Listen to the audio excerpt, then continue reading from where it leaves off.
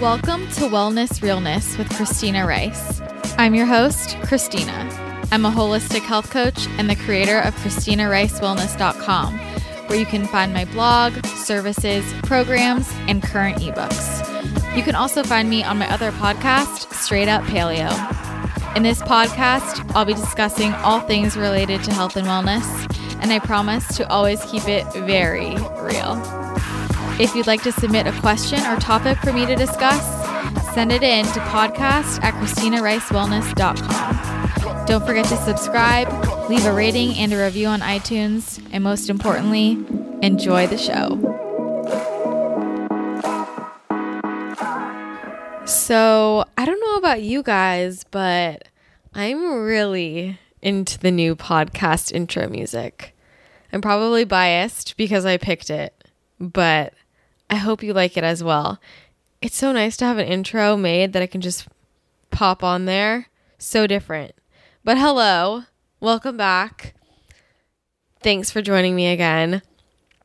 If I sound different, it's because it is almost 1 a.m. and I'm having a crazy week. I just got back from the Nutritional Therapy Association conference in Vancouver, Washington / Portland this weekend and picked up a not so fun illness and then rolled straight into my NTA midterm workshop weekend. So a lot of fun things going on, but a lot of traveling and having a crazy schedule and not getting as much sleep as I like. But that being said, although I got less hours of sleep, my sleep quality is so on point because of my Somnifix. And if you guys followed along on my travels, you know that was very high priority. Kara and I, we went to Portland together. We're just very worried that somebody had to bring the Somnifix because it is my number one health hack necessity. I absolutely need it in my life every night, and it is what ensures that I will get a good night's sleep. So even if I can't get a full 8 hours in, as long as I'm wearing it, I know that I will sleep deeply and not wake up. And actually last night I didn't wear it because I was so congested. So I had to breathe basically through my mouth or I would not be able to breathe, and I was waking up constantly, and I really know that it's from the mouth breathing now. It's crazy. But if you're not familiar with Somnifix and my obsession, here's the deal. It's mouth tape. So you put it on your mouth while you sleep. This is specially designed mouth tape, so it's hypoallergenic. It does not hurt when you put it on, take it off. It has a little vent in the front that you could breathe through if you want to breathe, but it just helps to keep your mouth closed during the night so that you breathe through your nose. This keeps you in a parasympathetic state so that you can have deep sleep throughout the night. It also stops people from snoring and from drooling if you drool while you sleep. But more than that, it prevents you from getting a dry mouth. It helps with your immunity. You'll enter into a much deeper state of REM sleep. You might not wake up in the middle of the night anymore. That's what happened to me. It's so nice to get a full night's sleep all the way through. And I've even been using this mouth tape during the day when I feel stressed out, just to sort of force me to breathe through my nose, and it helps calm me down because when you breathe through your nose, you are entering that parasympathetic rest and digest state. If you don't know what that means, basically our bodies have a sympathetic state where we're kind of all hyped up, fight or flight, and then we have the parasympathetic, which is rest and digest. We want to be in that when we're sleeping so we can get a good night's rest. So I'm obsessed with my Somnifix. I need to sleep with it on every night unless I'm extremely congested like last night. Tonight I'm going to wear it again because it's a game changer. And so many of you guys have been telling me how much you love it, and I love seeing it catch on. It's amazing. If you get some, I love when you guys tag me and tell me you tried it, or if you take a selfie with your mouth tape on. extra credit points. Obsessed. I will repost you. So definitely try it out. If you're interested, check out Somnifix at somnifix.com, or you can go on Amazon and buy it through Amazon and use the code CRW Sleep for 15% off. It's a great deal and it will change your life. And just let me know how it goes. I'm very excited. Also, just so you know, sometimes there is an acclimation period. Sometimes you have to, wait a few days or a week or so to sort of get your body used to it. You might accidentally take it off in the middle of the night just because your body isn't used to having it on, but you'll get used to it and it will definitely help. I mean, I can't guarantee it, but it helps a lot of people and it helped me. So help most of the population, I think. Give it a shot. Be a biohacker. It's incredible. I honestly don't think I would have gotten any sleep while I was traveling without it, because I have a tendency to wake up a lot during the night when I'm in a new place. I like being in my own bed, and I slept pretty dang hard while we were away. So thank God for that. So got back from my trip and was just very overtired, stressed out because I was handling so many things, trying to study and relaunching my website and doing regular work and doing the conference things, all of the things. So I got back this week and I've been under the weather. So I'm sorry if my voice sounds a little off, but it's okay because you won't have to listen to it very much longer. A few things are on my mind. The first is that next episode is going to be the 100th episode of this podcast. So that's very exciting. And I'm going to do a really fun giveaway to celebrate 100 episodes. Wow. I'm so proud.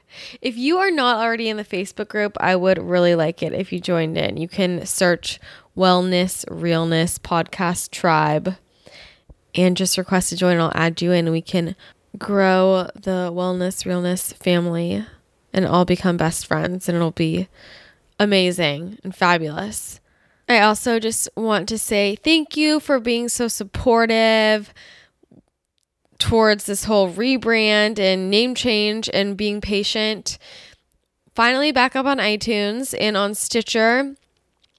Some people might have gotten unsubscribed because iTunes is I don't even have words. I can't hang with iTunes. But so if it accidentally unsubscribed you, please make sure you subscribe again if you enjoy the show. It would really help me out and you out, because then you'll always know when a new podcast is coming out. It's free to subscribe, so might as well do it if you love the show. And I think that about ties up the main things that were kind of left to do when I switched over the podcast. So thanks for hanging in there, but we should be back up on iTunes running smoothly. And you can also listen on my new website as well and on Stitcher. So that's awesome. I don't really have anything else to say. Let me just talk about my guests. They don't really need an introduction. If you are a loyal fan of this show, then you've heard them here before. I have Adam Schafer and Sal DiStefano from Mind Pump back on the podcast this week. They just always beg me to come on the podcast. I mean, what am I going to say? I can't turn them down. They just love me so much. No, I love them. So I always try and force them to come on my podcast anytime they're in LA. So did it again. Always happy to chat with them. They're the best. And if you don't know them, if you haven't listened to this podcast before, heard their podcast, Mind Pump, you definitely should. It is an incredible podcast all about fitness, health, nutrition, all of the things, lots of real talk. They are, well, if you enjoy me, I think you'll enjoy them. Some people have told me that they think I am the female version of Mind Pump, and that is truly the greatest compliment I could ever receive. So thank you if you're one of those people who told me that. Anyways, they are so smart. As much as I hate to admit it, they are incredibly smart. And I love talking to them. They have so much experience as personal trainers. They have experience as club managers, fitness competitors. They just know their stuff. And if you want to nerd out hard and also enjoy yourself, entertain yourself, go listen to the 8 million episodes of their podcast, because they literally have 8 million. By 8 million, I mean over 700. It's the same thing, right? Their other co-host, Justin, didn't make it this time. Don't ask me why. I'm very upset with him. He needs to come back next time. But, you know, Adam and Sal, they talk enough for the three of them. So it was all great. So yeah, they came by. I made them some of my sugar-free Samoas out of my ebook. No sugar, no problems. Keto friendly, Candida diet friendly, low carb friendly, no sugar, no sweeteners. Delicious. And I made them some of my sugar-free red velvet fudge on my blog. You should make those if you haven't already. And they liked them a lot. And it was a great time, as always. So very appreciative that they took the time to come chat with me yet again. You can listen to them on episode 86 and episode 70 of this podcast. They've also been on my other podcast, Straight Up Paleo. And I was on their podcast, episode 677. That was a fun one too. You should go listen to it. So that's pretty much all I have to say. They're the best. There is nothing I love more than hanging out with them and giving them a hard time. They're just so much fun. I know you guys already love them, so I think you'll enjoy this conversation. So without further ado, here we go with Adam and Sal from Mind Pump. Really? I don't know the whole micro cultures That is very around. interesting. Yeah, I want to hear give me all the Yeah. What do you areas. wanna know? Yeah, well, where's Are we on air? I want to talk about this on air. Tell us all about. Down. Oh yeah. No, we're recording. Good.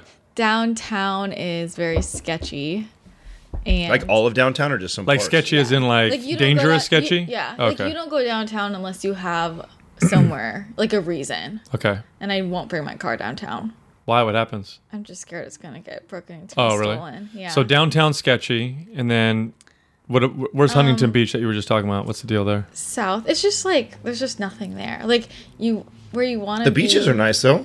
I guess, but why wouldn't It's you go everywhere. to Venice or Santa Monica? Oh, okay. You know, like what? Like it just everything is right here. What about the different cultures? Like is there like a hipster area, a like douchebag area? I don't know. I'm just making things, but you know what I mean. Like other area, like is it like that? Yeah. So, I mean, Santa Monica is like very beachy, getting a little bit more hipster, but then Venice is a lot more hipster and grungy. Mm-hmm. I mean, Muscle Beach, you know, Yeah. those kind of people, more druggies. And then when you go further north, so then you get Beverly Hills, which is like very uppity, fancy. Mm-hmm. Brentwood is also very nice, expensive. That's like Brentwood's probably my favorite place to go because it's like rich families. Oh, okay. So it's families, but nice. It's and like wealthy. really nice.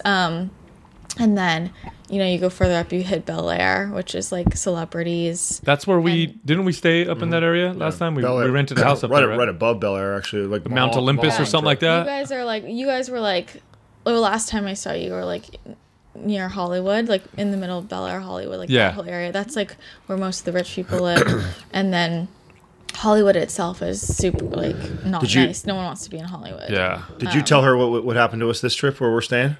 No. what Oh are you wow! saying? So we got an Airbnb, right? Mm-hmm. And it was really weird. Like it was hard to find a house because I guess there's something going on this weekend. All Star, some is basketball thing. Exactly. Oh, I don't know. So anyway, You don't know either? Oh my goodness. smart people don't care. So anyway, it was a. Oh, you know? It's NBA All-Star Week. Well, why would you think I would know that? Well, it's because it's in your town this week. Whatever. It's kind of a big deal. Attention. Yeah, it's like the Olympics of basketball, like how they travel and they have it in all different cities. Well, it's in your backyard. It's a this big week. deal apparently. So anyway, we couldn't get a house. So we finally found a house last minute, and the people of the house were like, well, we normally don't rent this out to people to stay in because normally we let people like do video and stuff here. Like people use it for like video modeling Yeah. and stuff like that. So whatever. We get there and the upstairs is locked, so we couldn't even get upstairs. Downstairs, there were it looked like a set almost. There were cables coming out of the wall. Mm-hmm. The master bedroom had this big bed with no sheets on it. Sketch. Total sketch. There was weed on the counter. Looked like someone had ground it up and left it there. We're up in like it's like a use $5-10 million house. Oh, I bet. Yeah. Oh, it's beautiful. Oh, I think they were filming I don't know what they're filming.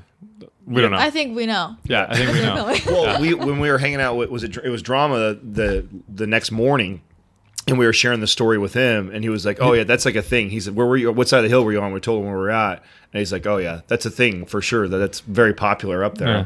I was like, "Oh shit, I didn't even know that. That didn't dawn on us that we need to make sure we look into what type of house We use the black light, and we're like, think "Wow." It's so funny when you guys are in LA. Why? Because I feel like it's like a fish out of water. Oh, Of yeah. course it is. Oh, yeah. It's so weird. That's how you're gonna feel when you come up to the bay. It's the same thing. No, because I grew up there. Oh, Oh sure, yeah. okay. No, we went Sorry. we went to dinner So last okay, night. wait a second. If you grew up in the Bay and you're here, then compare cities Bay Area wise as far as San Jose, Cupertino, Saratoga, San Francisco, like that whole feel compared to. Well, I was like young. Oh, So okay.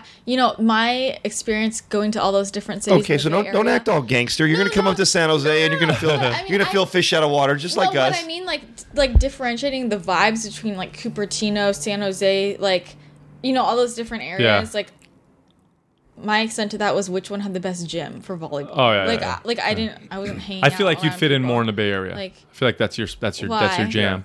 Yeah. Because You don't know. this LA's is so funny. super. It comes across this way. Okay, so this is just my own personal experience. It comes across super pretentious, like big time. Yeah, like it is. Just go to- offended all your listeners. yeah, right whatever. there. No, we it's go to so- restaurants and stuff, and like last night we went to a restaurant, and we're just chill, relax. I'm looking around like, why is everybody so like I need to be seen? Type. I don't know. I get that vibe like big time. They are. You don't necessarily get that so much in the Bay Area. It's pretentious differently up in the Bay Area. Well, you figure you said it last night. I think you put it best. Like, or was it you, or was it Justin who was talking about the I don't know. entertainment? Depends what you're gonna say. Well, the entertain. Just talking about how LA is known for entertainment. The Bay Area is more tech.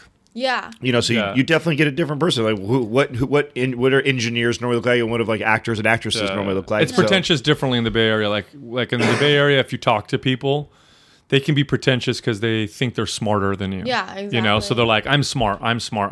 Here, I feel like it's about the looks a lot. Oh, it is. No, I talk about that all the time. And Yeah. I was actually just on a podcast like 2 weeks ago, and they said that to me. They go, "Why do you live in LA? Because you don't seem like an LA person." But that's also why I keep so much to myself. Yeah. Yeah. I don't like Do you- to. I pick and choose what events I go to and who I hang out with. I'm very picky. Did you do your? What do you normally do? So when you wake up, what do? You go to the gym, come home, do your work. I wake up. I told you I rebound. That's right. At Oh yeah, you did. You Liverpool? tell us the whole thing. Yeah. Yeah. And You're very then- disciplined. Yeah. That's great. I'm scheduled. I know. I'm scheduled. Wait, but I want to go back to the topic. Yes. of LA versus Bay Area Yeah. because this is the problem with. Sure, you can have my water. Fine. Well, your coconut cookie still got my throat itching like So crazy right now. sorry. But they were good, right? It actually was really good, but it definitely See, is. Doug's going for another one. Yeah, go for Better it. have some water. You with sure you don't just have cottonmouth with that, Adam? We stopped by a dispensary No, on the it's way here. over here, and it's interesting now. Everything's ready. Have you been into a dispensary since the legalization? No, but I live right next door to two.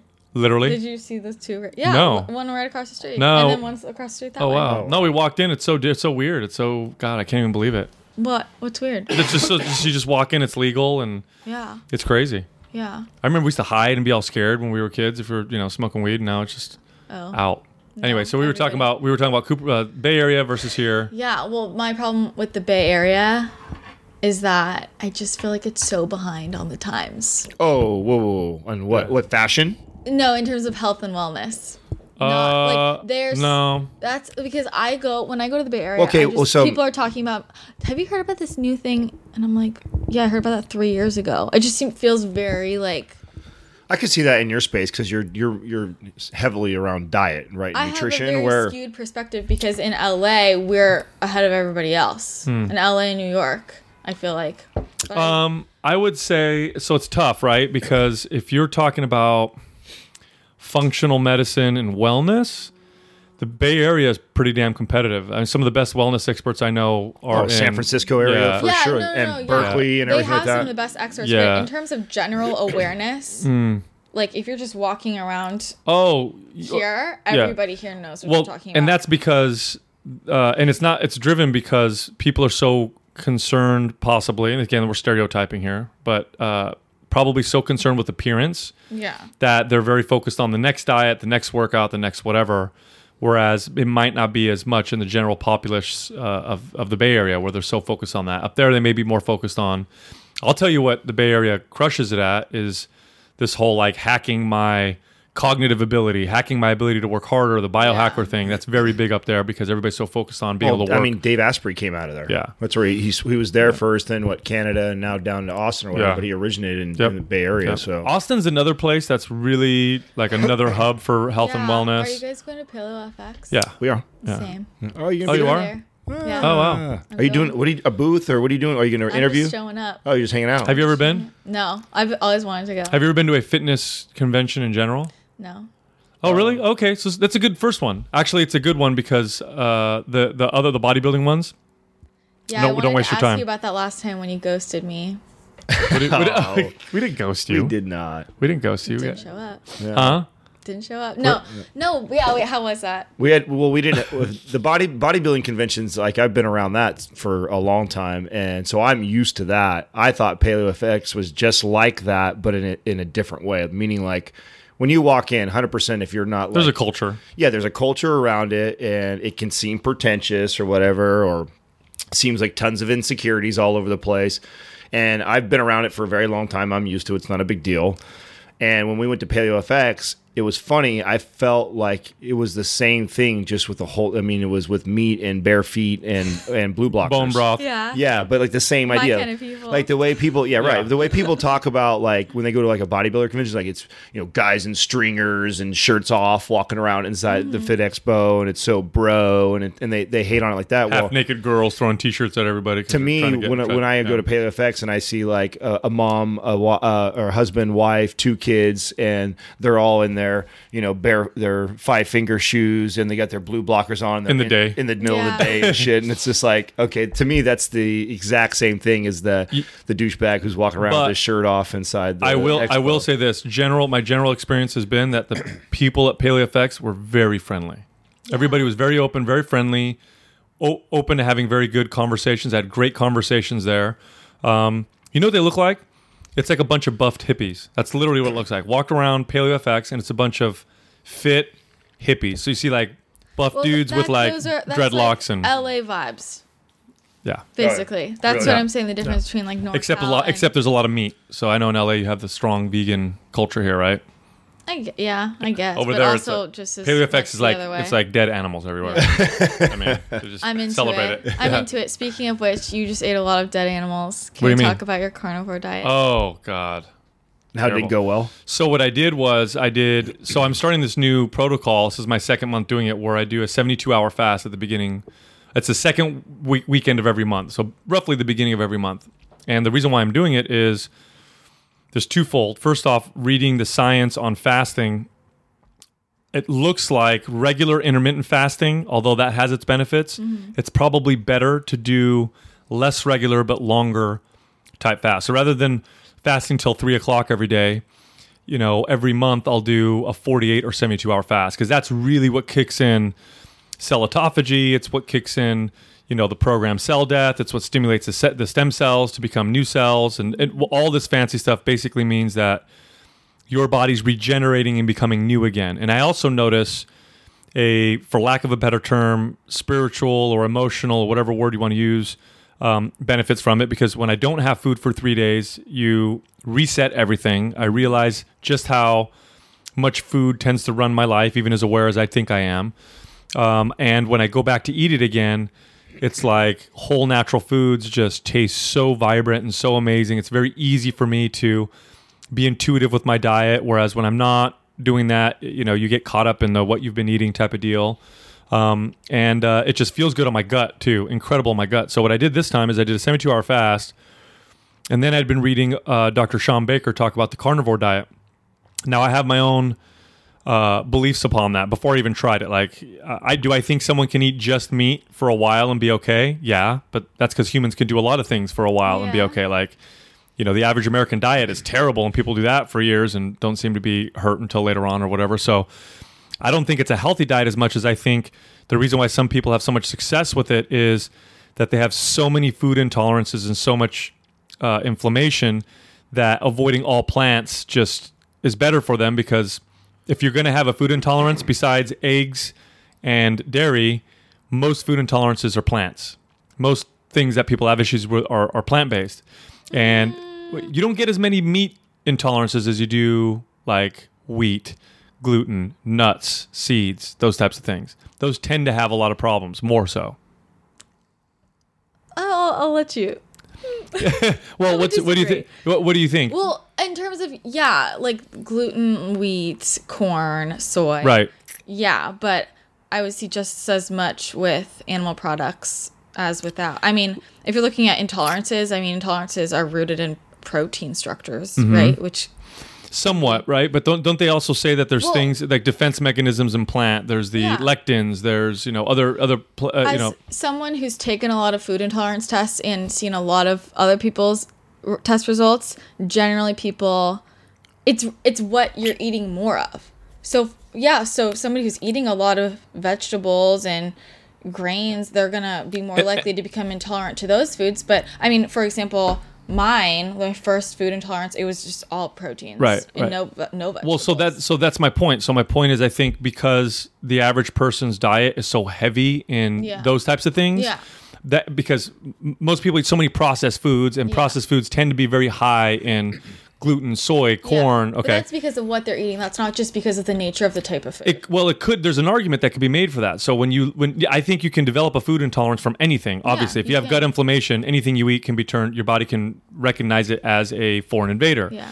That being said, when you look at food, for example, if you were to kill a fish and eat it raw, and you're just an average person, we do that. Exactly.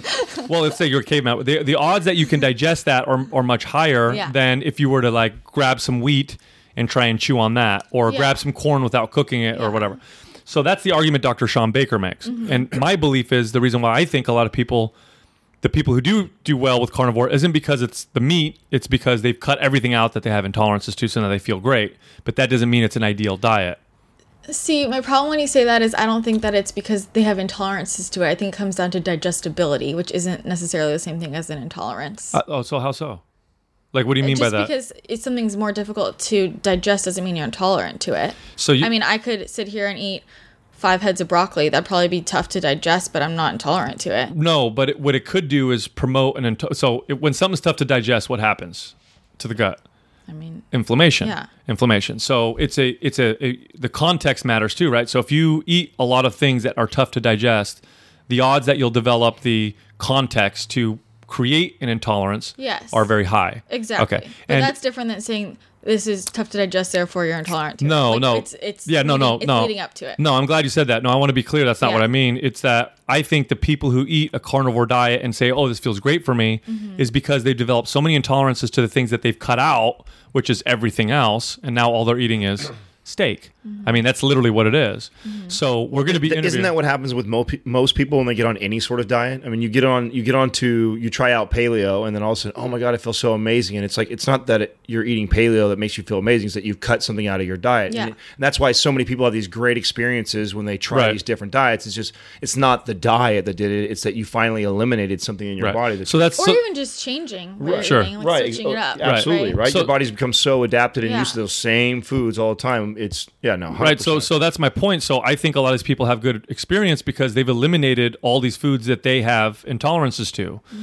Because believe me, there's people who don't do well on a carnivore diet, because I've read their stories too. And it usually ranges from I can't go to the bathroom at all to I have really bad, diarrhea or bad digestive issues. So we are going to interview Dr. Sean Baker, who he's not a Can't wait. Yeah. When? I don't remember when we scheduled. Is it March? I think March. So I'm going to ask him all these questions. He's a doctor. He is not a doctor in nutrition. He's I believe is an osteopath, if I'm not mistaken. But we're going to talk to him. And so what I wanted to do is after this fast is I wanted to test it out. Now I do have personally a lot of food intolerances to plants or certain types of plants, and meat tends to be something that I feel very good on. So I said, I'm going to try this out. So I come out of the fast and I went just carnivore, so just meat. But the problem was I pushed it too hard. I was eating too much at once. I also I made a bone broth that was like a lot of fat. So like it would congeal completely when I put it in the fridge. So I was drinking that throughout the day and it just wasn't good. Not at all. It was 2 days later and I had a very bad, like woke up in the middle of the night, digestive issues. And so I, since then, have thrown back in my green vegetables, which for me, typically, not always, what tends to work really well is high fat, moderate protein, and high amounts of well-cooked vegetables. Seems to work best for me. But the starches sometimes are good, sometimes aren't. So carnivore diet lasted 2 days. 2 days. Yeah. Would you ever do it, Adam? Oh, I already do it. Oh, yeah. you do it? Oh, yeah. I don't do it intentional like that where I'm okay. scheduling it. Yeah. And we You talked, I just think we feel talked like about it. this on a show not that long ago where, you know, each one of us believe in rotating through all that, where we'll have an all vegan day, all protein day, all completely not have any sort of meat product one day, cut out dairy. I think that's what I think everybody should at one point do, and rotate and pay attention to the signals that their body tries to teach you when you pull these out. So, you know, the way I'll look at it is I'll look at my week, and if the day starts off and I'm like, oh shit, I've been all on meat, I haven't had this, I'm like, oh, you know what, I'll have my last 2 meals, I'll finish off looking the same way, and then pay attention to how I feel the next day. So I haven't done it scheduled like that. We have all been starting to start off a month and fast at the very beginning of it for 48 to 72. And right about 48 for me, I can totally feel my body's completely like cleaned out. And when I go to consume anything, it's ultra sensitive. But I'm also going through this whole thing with my Achilles right now. So I'm only walking like maybe 1,000 steps a day. I'm only eating once or twice right now. So my diet's completely different than what it was just literally 6-8 weeks ago. Yeah, that makes sense. I've been doing some vegan days recently. Oh, cool. Been interesting. That's different for you. Yeah, it is. How do you feel? It really helps with my digestion, but I'm so hungry. So I have to eat way more, which it's like interesting. I don't like doing full days, I don't think. Like, so since doing that whole experiment, Kara and I my other co-host, we're like doing it like together for a few weeks. We're like, we're going to do 2 vegan days a week and just see what happens. And then since then I've been just doing random meals. But I think it was just a good learning experience. Now you're still avoiding grains and stuff. Yeah. So it's vegan day, I but always it's eat paleo, and it's also wow. harder because I don't eat starches. so right what is now. it? It's just nuts, like fibrous green type veggies, and A shit ton of fat. and So just a bunch much of coconut oil and stuff like that. Wow. Yeah. You probably hit ketosis pretty strong on those days, I would assume, because protein's so low and carbs are so low. Yeah. I mean, I don't really. What are you looking at? Are you like what do you care the most about when you're changing your food up? Are you looking mostly towards just how you feel, overall energy levels, or do you care about performance? Do you care about? I care about digestion and energy. Yeah. That's the two that you're Yeah, really that's what I'm. See, I noticed such a huge change in my energy from doing the fast. Yeah. Like, and it's not while I'm on the fast. While I'm on the fast, I feel okay. I get a little bit hypotensive, which is normal. This is where, when you're fasting, you do get some blood vessel dilation. So you can, if you get up from a low spot, you might get a little dizzy, but it's totally normal. But it's when I refeed myself. So it's 2 days. It's usually 2 days after. So I'll eat one day kind of light, and then the next day I'll eat normal. And I just feel like I'm on fire. Like, well, I'll get on the podcast and I'm sharp and I'm fast, and my verbal fluency is really good. My memory feels really good. I just feel very good mood. Yeah. It's pretty crazy. And since started doing this, I said, God, I know how important gut health is to how you feel mentally and emotionally. And I know the role that inflammation plays in things like anxiety and depression. So I started doing a little bit more research, and there's actually some studies showing that fasting may actually be an effective treatment for people with anxiety or depression. Oh, absolutely. Yeah, no, I've been like looking into that a lot. That's something I've always been really interested in. It's just like kind of why, like, I studied psychology in college, and that was like my favorite class was health psych, and like that connection between food and mood. And I've been like really recently digging a lot into that, and I just think it's so fascinating. Yeah, it's so interesting. And like for me, I've truly like I know from experience that my diet, which I mean my diet as a function of my digestion and my gut health, has a huge impact on my depression and anxiety that I struggled with my whole life. And I noticed, I mean, just last week I ate things that I don't usually eat, and I hit I was like suicidal like, the Wow. next day. Like it hits me hard, and like I Wow. can feel my anxiety, and then when I get back into how I usually eat, and I can like feel weird, right? This, yeah, it just flips, and it's crazy to me. So did you watch? I know I mentioned Jordan Peterson to you, and Yeah. I know you're a psychology major. Yeah, so I that- watched the video. You sent Oh, me. okay, so Yeah. there was an interview he did with his daughter, Michaela Peterson, who we're going to have her on our show. Yeah. And Michaela, did you read into her his No. daughter? Okay, so but you heard in that video he talked about her a little bit. Yeah. So he's this clinical psychologist. He's all big, all over the news right now, real controversial, very smart guy. But his daughter had terrible rheumatism since she was a young child, where she actually had to have a hip replaced and I forgot another joint replaced. They had her on powerful steroids. Then she was severely depressed, so she was on powerful depression medications and antipsychotics since the age of 12. Just had a really rough life. And this young lady started, and this is according to her study, started looking into diet and did a severe elimination diet and basically went hardcore keto, maybe even more restrictive than that, and started getting side effects from so whenever you take an SSRI, if you go to a specialist and they prescribe to you a antidepressant like Prozac or whatever, they know you're taking too much when you start to get certain side effects like tingling in your hands, and there's a couple other things that you'll get that are classic side effects of too much circulating serotonin. She all of a sudden started getting that. She's like, this is weird, on her normal medication.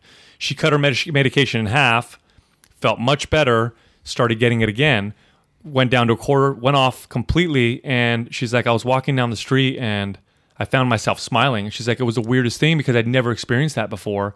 And so she has totally treated her depression through her diet to the point where her dad, who's Jordan Peterson, who's like this world-renowned clinical psychologist, who's obviously the one prescribing the meds and helping her, had to like take note. He himself was on antidepressants. It runs in their family very bad, but so do autoimmune diseases. So Yes. really bad autoimmune diseases, really bad depression. It runs in their family.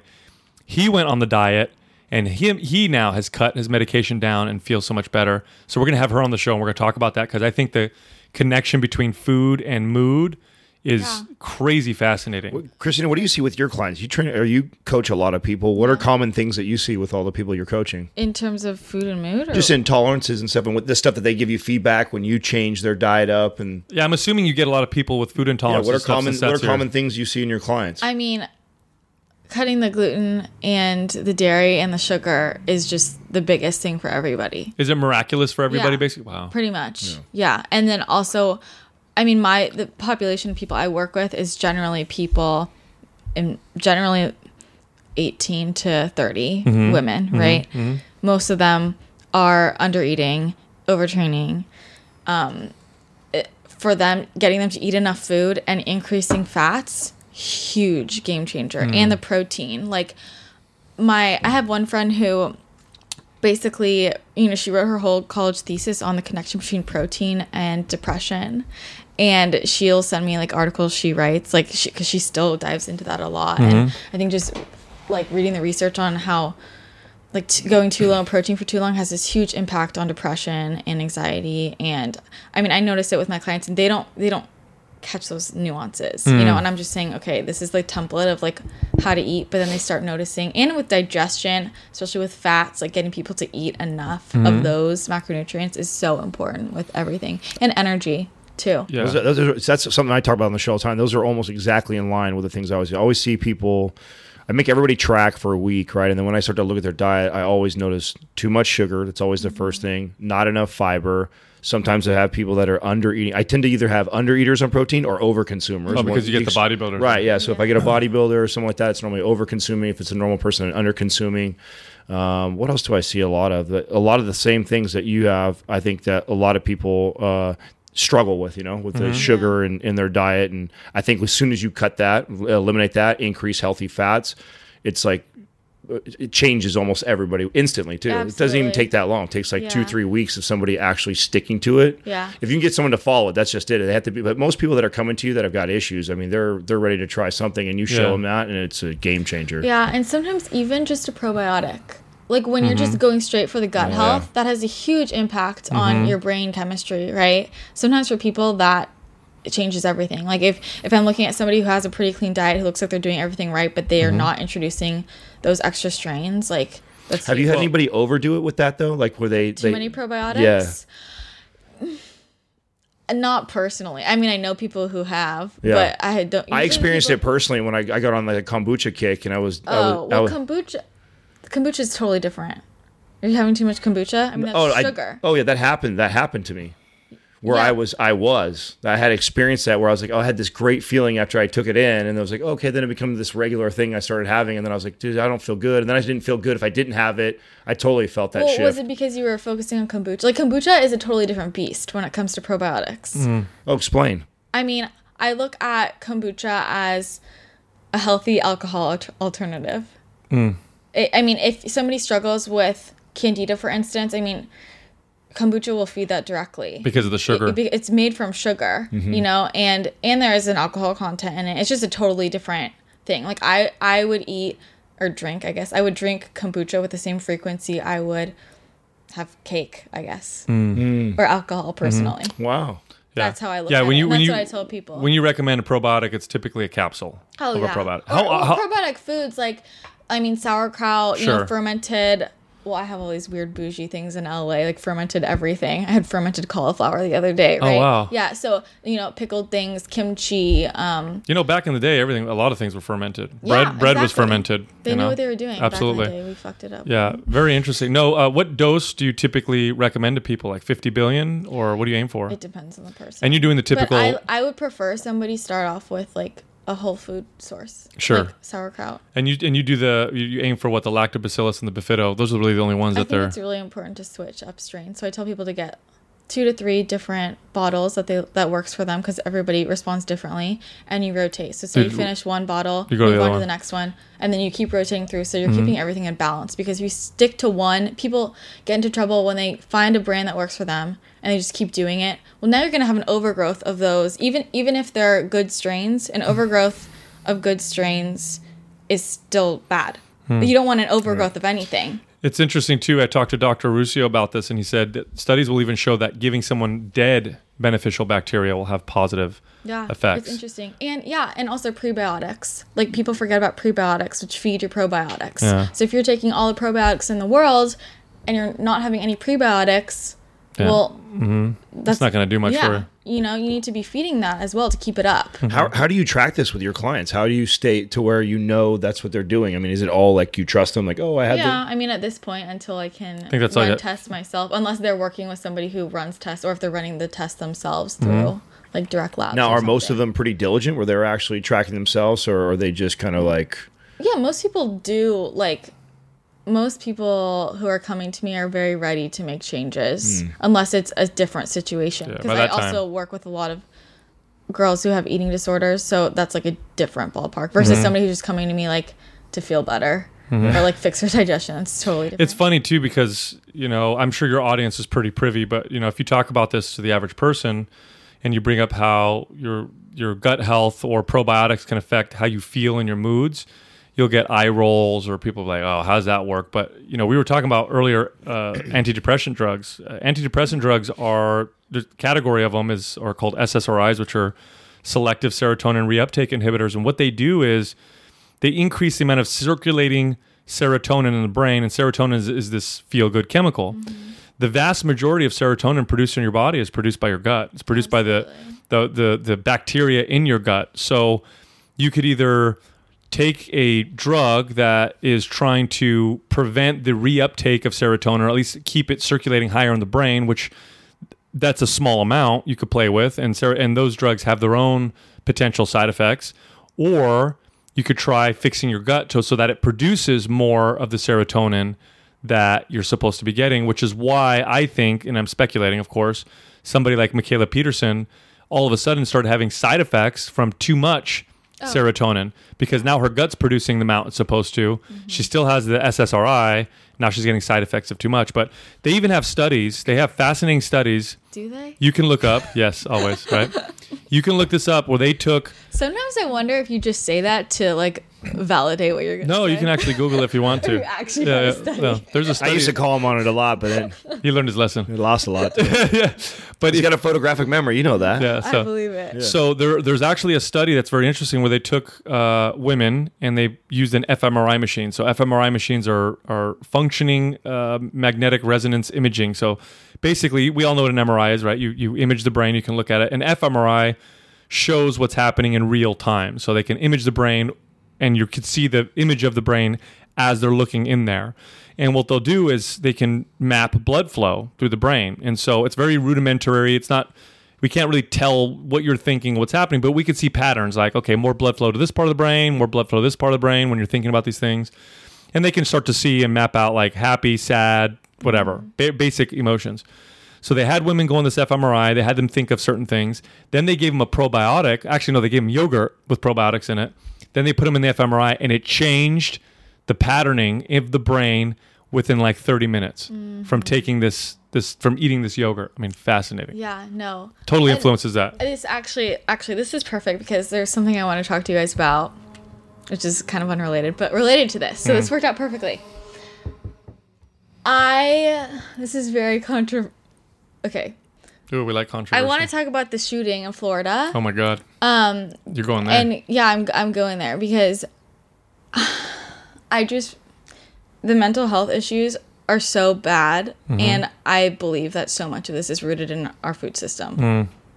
Truly. I think a lot of it is. I think it has a big factor into it. I think a lot of it is how we But that's an angle raised. no one's talking about. Yeah. Yeah, you're right. I definitely believe. Yeah, but that's a hard one, right? That's a really. I think tough it's a one. complex- I know it is, but I think it's a there's very so many complex- different factors, and I think we should pay attention to all of them. Yeah. Well, no, I mean, what we see on TV right away is what we should not be paying attention Yeah. to because that's all politically driven, right? Yeah. So, well, but I think the way that the kids raised and food absolutely and whatever potential drugs that they could have been on, I think all that's it's they very, all very have complex. all these kids do have something in common. They've all been on powerful antipsychotic or psychotropic medications. So, which includes the antidepressants that we're talking about today. Now, does that mean that the antidepressants are causing these problems? No.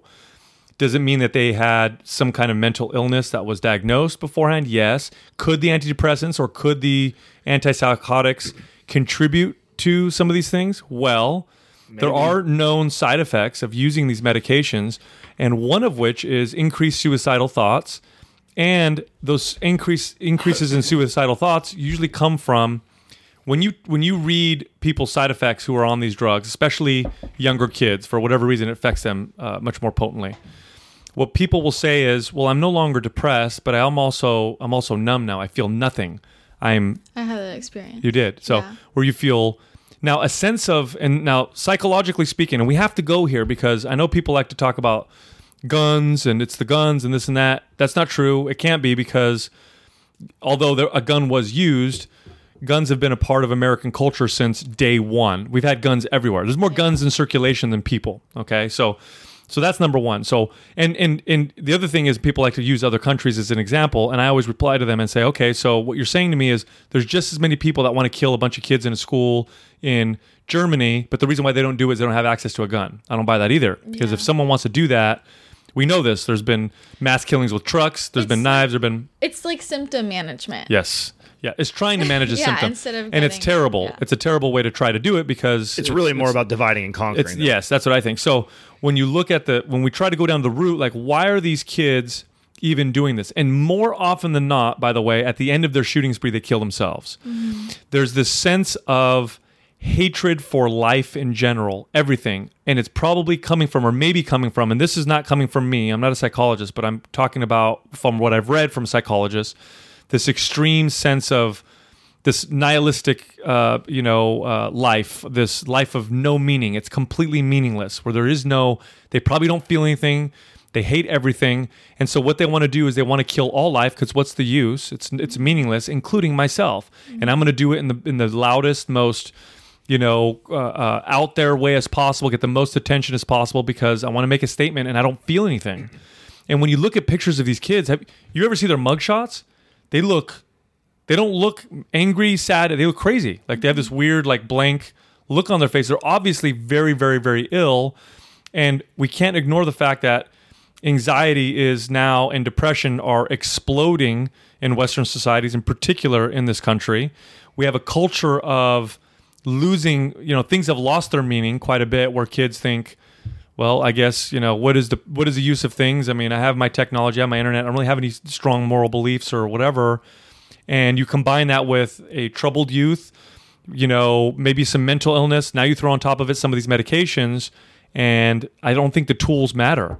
I think it's just, this is what's, they find a way to express this crazy behavior, and it's way more complex than we think. And so people come out, and politicians like to come out with their solution, which we don't even know what the problem is. You can't have a solution to something that you don't know what the real problem is. Like, why is a kid not just killing themselves, but wanting to take out as many people as possible? Like, what the hell is going on? Not only is that not normal, it's so abnormal that we need to figure out what the real problem is. I guarantee you it's way more complex than he had a gun, so he decided to do it. Well, people are just ignoring the fact of how common it is that, like, everybody in high school and middle school is depressed at this point, right? And has really bad anxiety. Like that culture nowadays is crazy. And like, I don't know what it was like for you guys in middle school and high school. No, it's accelerating. Yeah. It's accelerating. It's intense. And then with technology now, all of the studies showing the clear correlations, between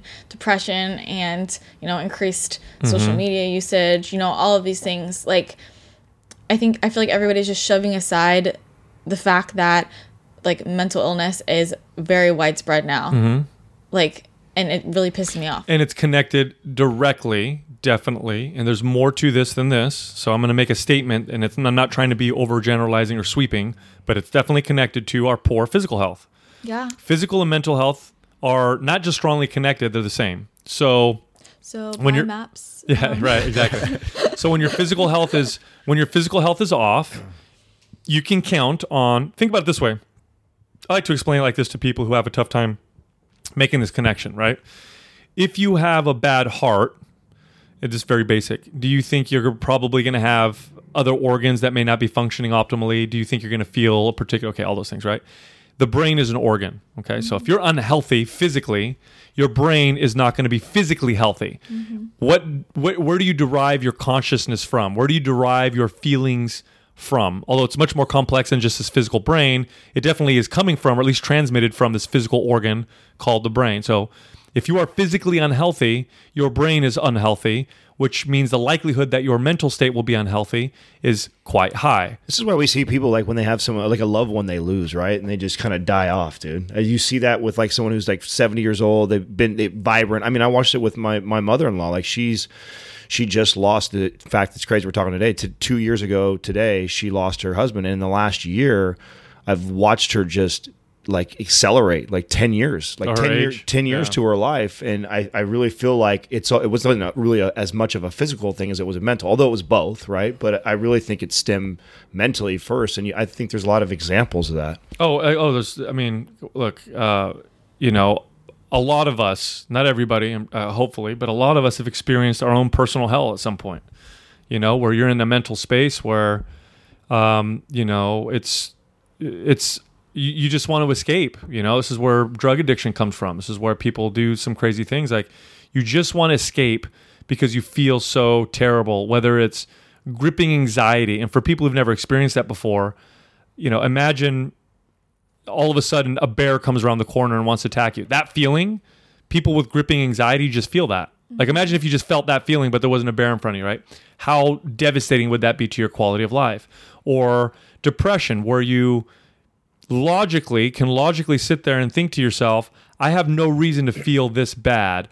I'm otherwise healthy, I think. I've got a job, I've got a family, like, I have food and shelter, but I feel like just terrible despair. Like, that's a personal hell. Or the worst one, which is what I think a lot of these kids go through, is an extreme feeling of nothing. When people feel numb or feel nothing, you start to see them reach out to try to feel something. I had a friend who, a good friend of mine, whose wife had some serious depression issues. And so she was on all these medications, and she would complain about, like, I just don't feel anything. Like, I can't cry at sad movies. really happy events. I don't feel the excitement. Like I know I'm supposed to, but I just don't feel anything. So I'm walking around. She said, I feel like a zombie. And this was a very good woman. I knew her for a long time. Incredible morals, whatever. And so she ended up, they got divorced. She ended up having affairs. And the reasoning for her affairs is because she didn't feel anything. She needed to feel something. She couldn't feel anything. So that is a personal hell that I don't think a lot of us can imagine being in. Or if you have, imagine being in that all the time. And I feel like I could see how that combined with terrible circumstances, terrible childhood, an outlook I think on life. I think it's when we see these extreme expressions of it, I think it's a combination of all that. Yeah. Because people aren't doing this every single day, but it is happening, and it's happening more than it has before. But I think it's just the perfect storm with everything we're talking about. Yeah. I don't think you can isolate it to one thing that is making It's very somebody complex. that crazy to do that. I think there's so many more pieces to it, and I most certainly don't think blaming it on like the gun, I think is the answer at all. No. I just know that I'm very uncomfortable with the fact that I live in a world where, I mean, growing up, I mean, every stage of schooling I went through like a lockdown because of a gun scare, a bomb threat. Yeah. And why is, like, that shouldn't be a thing. And I feel like kids growing up, I mean, do you get nervous sending your kids to school? Yeah, no, I'll tell you why. Because I know what the statistics are. So got 'em in a private statistically, school. yeah, huh? I went to private school. and You still had that? Oh, yeah. Yeah, Oh, they do wow. at my school. They do lockdown at my kids' school. So I know that. When I was in 3rd grade, a kid came to school with a gun. Next week, some kid came and was like with a knife. Like, it was so crazy. Yeah. You So- know? Oh, wow, And then that- when I was in middle school, we got on lockdown because there was a shooter. Like, So these mass shootings typically happen from kids who aren't necessarily, poor or whatever. It's usually kids that, although this last kid, I guess, was an orphan or whatever, but no, here's the deal. I know what the statistics are. Statistically speaking, mass shootings are not happening more frequently. Okay, that's the statistics. Now, are they getting more deadly in the sense of the body count? That seems to be happening. But there could be a lot of reasons for that. One of which is, we know this for a fact, the more that these things happen, the more that they happen. Right, because someone's trying to mimic it. Well, you see it. You Yeah. see it on TV, and then, but so we know that, but they're not happening more frequently.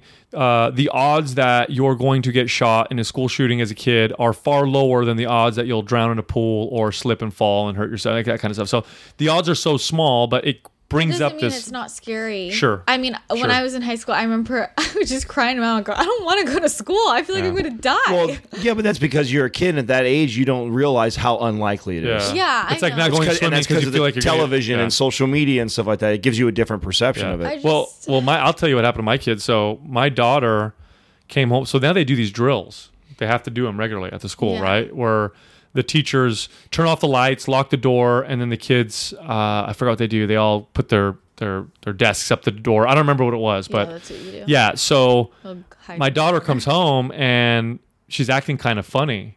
And so I'm like, oh, what's going on? And she won't tell me because she's young. She's 8, she doesn't know how she feels. And she couldn't sleep that night. And then the next day, I pick her up from school again. And then she tells me like, do you think that, a man is going to come to my school and try and hurt everybody? And I'm like, no, I don't think that at all. Why do you say that? And she's like, oh, well, yesterday we did a drill where they turn off the lights and we have to like practice and this and that. And I'm like, oh, that's why they're making them. It's like, so crazy that they choose to do that right after something like that. First of all, it's so unlikely that it would happen. And then now, and the kids aren't stupid. They have Yeah. phones. They can look at TV and so that's going on. And then you go have a drill. Like You know what that? it reminds me That's of? so stupid. what we did when we were kids? So you didn't have to do this, but we did. So we grew up towards the The tail bomb- end. yeah, the we bombs. grew up towards the tail end of the Cold War. So Cold War ended, the wall fell or whatever. Was it 1989, 90 or whatever? That's when the Soviet Union fell. But before that, I can't believe you guys.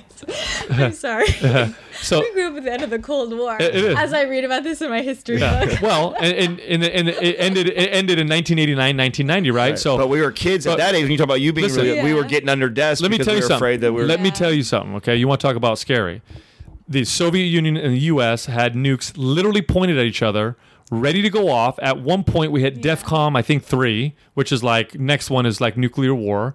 literally almost went into thermonuclear war, would have annihilated all life on Earth. Okay, so this is a real big deal. Yeah. And what they would do is the drills they would do in school is we would do these drills where we would have to get under the desk and cover our necks and sit there pretending that just in case a nuke hit. Which, if anybody knows how these, that would protect nobody. Right. All I did was scare the shit out of all of us. Yeah, Right? and then we just got scared. Yeah. You know what I mean? So I don't know if it's a good idea. No, I just feel like in terms of when I think about like how afraid I was at school, that was different to me. You know, it felt different to think, okay, somebody could drop a bomb. It's not targeted towards me specifically. It's something bigger going on versus maybe if I'm a bitch to this kid sitting next to me, he's going to show up tomorrow with a gun and shoot me down because I wasn't nice to him. Yeah. You know, it's very different when it feels Maybe that made you a close. better person. I mean, it literally did. I remember thinking this. Like, I better be nice. About people who people would pick on, you know, and that made me want to, like, be nice to people because I honestly was like, I feel like that's the type of kid who would shoot up the school. Wow. Oh, man. You could almost Which is argue the fucked other way up then. thinking. But, you know, I mean, Bullying has come to an end. Since Right. it's, I don't know. Terrible. It's scary. Well, I just wanted to talk about it. So, that's all right. I also want to talk about Maps Hit. Oh, yeah. Woohoo! Yeah. So Not for a lot of your customers that are going through any sort of eating stuff, right? You're not going to be pushing like that. You realize that this is why I want to talk about it because you put this out. This is now what everybody in my space is going to go buy and do it exactly in the way you said not to do it. Yeah. Because no one's going to go watch your video because they're too. You see there's a big warning on it. Have you seen it yet? I didn't see the warning. I know there is a warning. Oh, Can yeah. you explain the warning to Yeah, people? you open it up and it's the only program, right? We don't Yeah. have a single program where we have a warning. Warning. you need to have some experience. It's an intense workout, and it's not meant to be cycled indefinitely. So it's a 6-week program. So here's the deal. I'm glad you said that because I was going to say, you know what people are going to do? No. They're So gonna here's- buy so- this so- and just do it. So here's I'll explain That's why I what put it's the warning in this Yeah. one. I'll explain what it's for and why we say that so that people understand. So when we first started our show, for a year, we didn't monetize anything. And the number one thing that people would ask us, actually still up until recently, is what's the best program to burn body fat? Like, I just want to burn the most amount of calories. yeah, burn the most amount of fat in the shortest period of time. Everybody wants to do that. Now,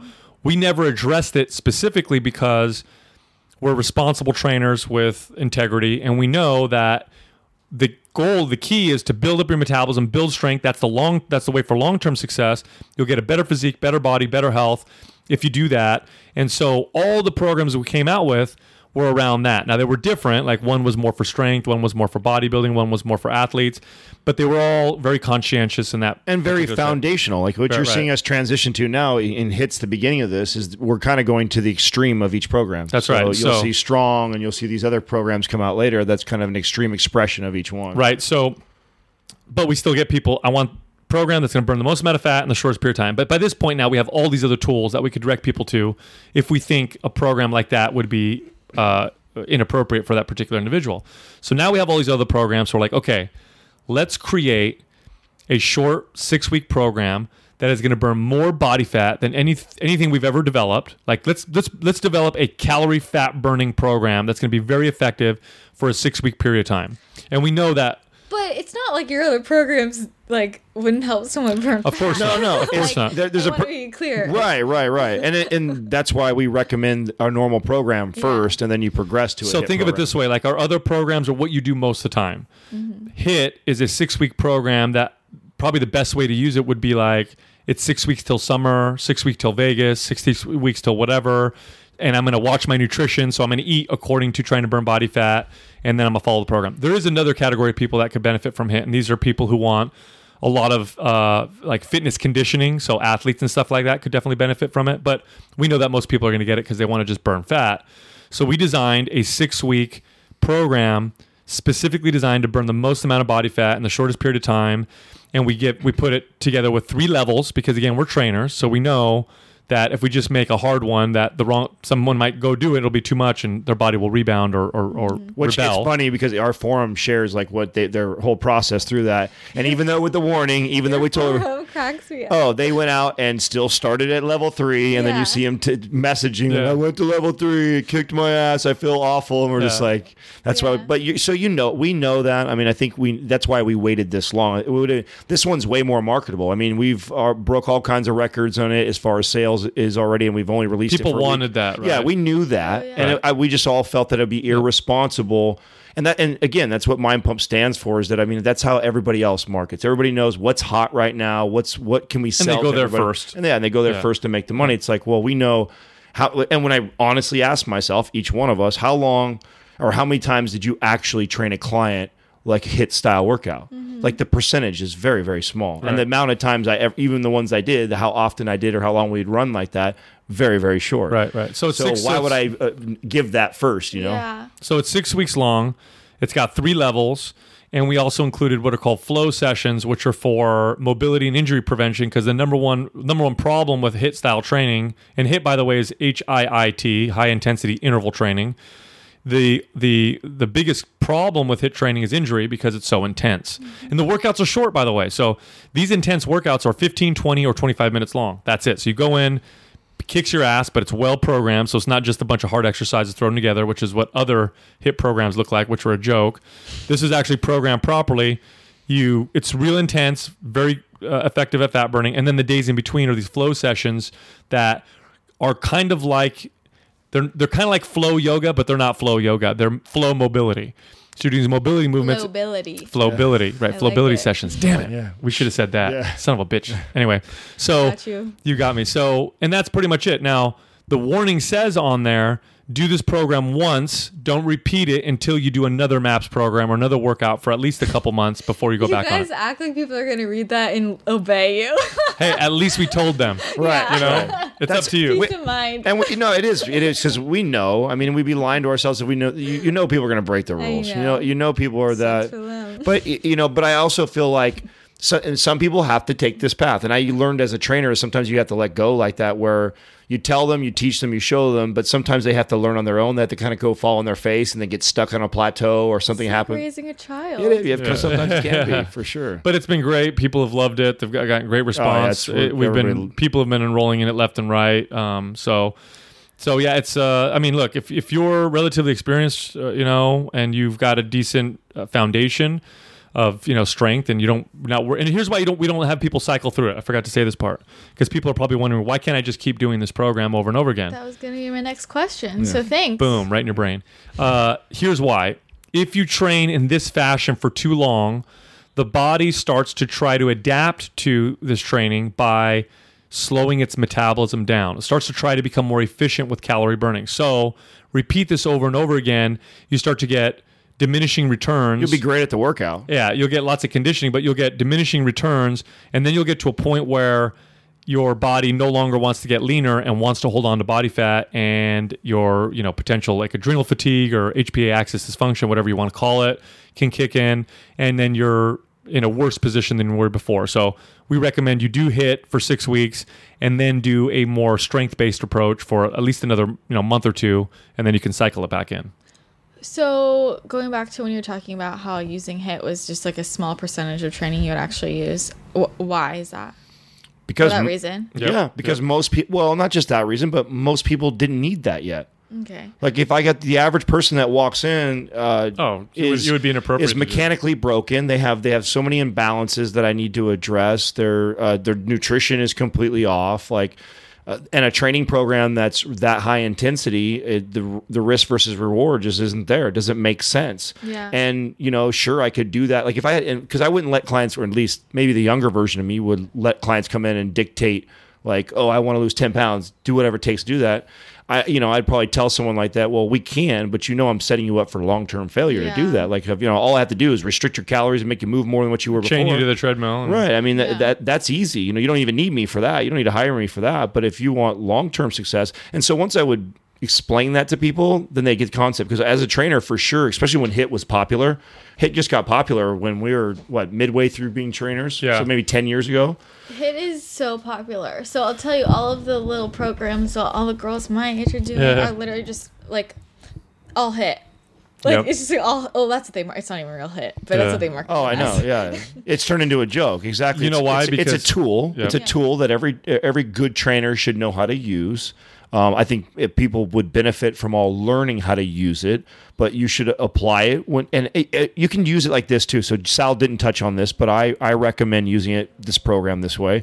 I recommend running like one of the MAPS programs normal, or a program that's designed well like that. And then intermittently, when you have days when you don't have an hour, that's a perfect time. Maybe this is the one day I do this, 25-minute intense workout that I normally never do. I think there's huge benefits to that. But then you go right back to a regular training regimen, and so you can intermittently use workouts like that.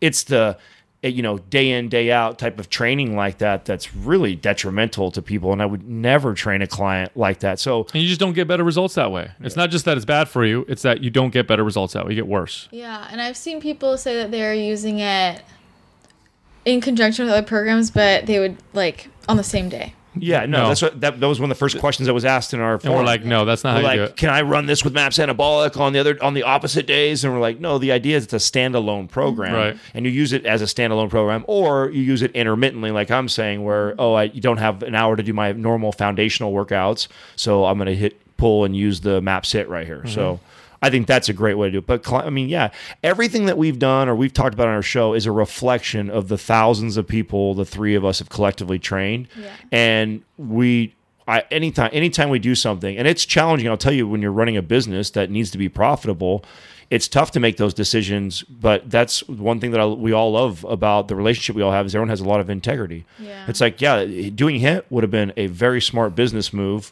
to do that 3 years ago and do it as one of the first, because that's what everybody was asking for. Yeah. But we knew damn well that that's not really what's going to help everybody. So, I don't know. Pays off. Yeah, actually, and it's funny. I mean, ultimately, the business will benefit more from us being that way. It's just, when you're in business and you're working hard and you have support a family, you can easily say, here, let's do this quick thing and make a quick buck. Right. Versus, all right, guys, we got to do this the right way. So it's going to take us a couple years before we can do what everybody really wants. Yeah, you're going to see so all these programs that come going forward will be kind of the extreme expressions, which is what a lot of people gravitate towards and what are all already doing. But what we're trying to teach them is you need to be going through all these other steps first before you even train like this. And even then, you don't want to stay training like this all the time. So I think almost, not all, but most of the programs going forward, a lot of them will have warnings on them because they're not designed to be the first thing you do. Have you ever thought about making it so that people can only buy those extreme versions after they've bought it? So just before we got Mind Pump together, Justin and I, we have a lot of money invested in an app that's not finished. And the way the app was going to look was we are gamifying fitness.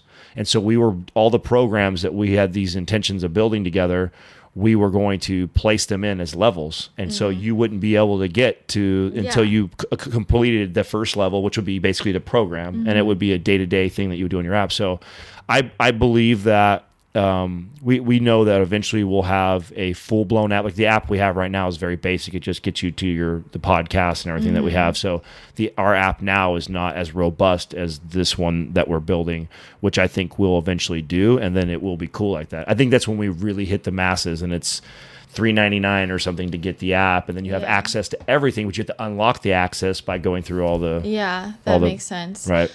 Okay, just in general, who do you not recommend do HIIT training?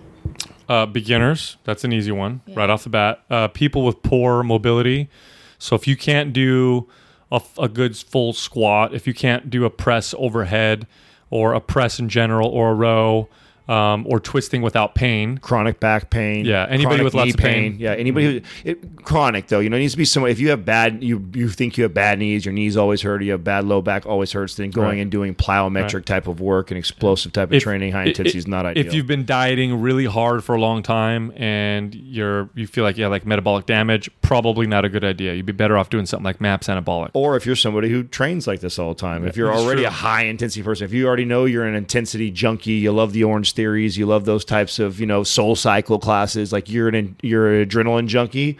If that's you, it's not the most definitely not. And you've never tried like one of our MAPS programs, it's not the one you should start with, because that's the signal you're already sending your body. Like you should start with something like Sal just said, which is MAPS Anabolic, which is completely different for that person, and that person will see so much more results because it's so different from what they're used to. Yeah. So if you live in Los Angeles, don't do it. You're probably doing Soul Cycle every day. But I know a lot of people are hearing burn lots of fat in a short period of time, I'm doing that program. Right. Yeah. I tell you what, here's what I want. If you're questioning if you really want to do it because you're super motivated by the fat loss in a short period of time, which everybody is, but you're like, maybe I shouldn't, I'm not sure. Here's what I really recommend. Go ahead and get HIIT, but also get access to our forum. That way you can ask questions, and we can at least, us and the forum members can at least help monitor you and coach you if you start to show signs that this may not be the program for you. And then we'll help guide you out of that. And you can talk to Christina. She's in there. I'm in there. Oh, yeah, Your that's guys' right. forum is popping. Isn't it great? I fucking love it. Have you like tried It's like also interesting reading some of the things I see. I'm like, oh god. It's a reflection of our show, right? But extreme. yeah. No, it's totally that. So have you tried to like ask any questions on there? Like you should throw. I love No, to but get. sometimes when I see people giving really bad advice, I'll try and pop in what I think is better advice, and then I get everybody coming after me, and I'm like, okay, I tried to help you, but it's fine. No, that's what I think is beautiful about the forum is that's what will happen. Like at the beginning, obviously we answered everything, every single question when we had 10 people in there, but it's now got to the point where if a thread is like, if it's got controversial discussion on it, everyone will eventually see it, and then eventually all the right people that need to be commenting on it end up getting. It's hilarious. You see the polls where they like make fun of us, Yeah, one the other day where they were like, I hate how you interrupt him, Sal. and I was like, you guys. It's so funny. We were cracking up. Well, a lot of people don't know us, you know. Yeah, I think that's probably why. Yeah, It doesn't. I mean, here's the thing. Like, we appreciate it. We appreciate. I mean, we don't want people to be mean, but we appreciate it because it keeps our finger on the pulse of our business, and People also love you guys. and They really like. and I like the fact that people feel comfortable enough, Yeah. and honest enough to critique us and if whatever they feel to us. Like, how often do you get to do that? Like, and the other person is come, and we sometimes will shoot back with our own snarky comment and jokingly or whatever. No, but we encouraged that at the very beginning. I mean, we definitely. I mean, and that was actively done, right? We knew it was important to humanize ourselves, especially in the industry that we're in. We're in such a superficial and pretentious industry, so for us to not be humanizing, I think would be. I think a lot of people struggle their business because they don't humanize enough. We were just talking to Bradley Martin the other day about that, and you got a guy who's got like 2 million followers and stuff, but he has this image that he's built that there's so much else going on with him. Like when you meet him in person, it's like, dude, it's so crazy how different they really are. And you see the stress and anxiety kind of weighing on him because of that. And you're like, dude, you could free yourself of that if you would just be you, be yourself. And so I think that part of us staying true early on. And they're not going to make fun of us more than we make fun of ourselves. We've made ourselves pretty invincible with that. So it's like, you're not going to say anything we haven't said 10 times worse. Right. Yeah. You guys, your feelings don't get hurt easily, which is good. Nah. We're pretty secure with ourselves. Yeah. You're more than secure with yourself. Yeah. I'm super secure. Okay, well. Wait a minute. Are you talking shit? I need to wrap up really quickly. I have to ask a few questions that people wanted me to ask you because otherwise I'll feel bad about myself that I went through this whole thing. Okay. What's the best way for a woman to lose belly fat or the fat on her love handles? So spot reduction is the belief that you can target where you want to lose fat from and then do something to specifically lose fat from that area. And that is largely a massive myth. Now, there is some evidence that it happens on a microscopic scale under certain circumstances, but for the most part, it's a total myth. Your body will store and burn body fat from where you're genetically predisposed to do so. So typically the last place you lose it is the first place you store it. So just keep getting leaner and eventually you'll burn body fat from your midsection and your love handles. Yeah. Excellent. That was so succinct. There's nothing to add really to that. God, I'm so proud of you. Thank you. Yeah. Okay, next one. I think this will be a short one too. What's a good ratio of muscle gain per month? I'm building muscle and wondering what's a good way to track my results. My goal is to gain 2 kilograms of muscle. Half a pound to a pound is the most that realistically someone's going to gain that's natural is going to gain a week. So you're looking at 2 to 4 pounds is on the higher end, unless there's exceptions. And you're talking about male or female? Yeah, are we talking male right now? This is a female. Okay, so probably less. Yeah, probably less than that. Probably quarter to a half a pound per week. Then Okay. say quarter to. And a that's half with a pound. a really good exercise Yeah, program. and training right, dieting correctly. I think that's a realistic goal. Now you will see that could be different if you're a new client who's just now experiencing lifting weights. gains. Yeah, you will. No, your newbie Yeah. gains for sure. That person could potentially see it skyrocket at the very beginning and see even more, significantly more. Yeah, than that. usually when I train a female client, and if they're otherwise healthy and we don't have to focus like entirely on correctional exercise or whatever, I'll experience they'll get usually a 3 to 4 pound gain of muscle pretty quickly right off the bat, but then it really slows down, and then the rest is much slower. If you get stronger, if you just focus on getting stronger, you'll definitely build majority of the females that I train, and I would say up 80-90% of them, when I got a hold of them, they were high intensity type training, low calorie, high reps, no rest periods. So when I put them on like a MAPS anabolic type of style of a program, which is heavy lifting, they're just compound lifts like deadlifts and squats and only 3 to 5 reps.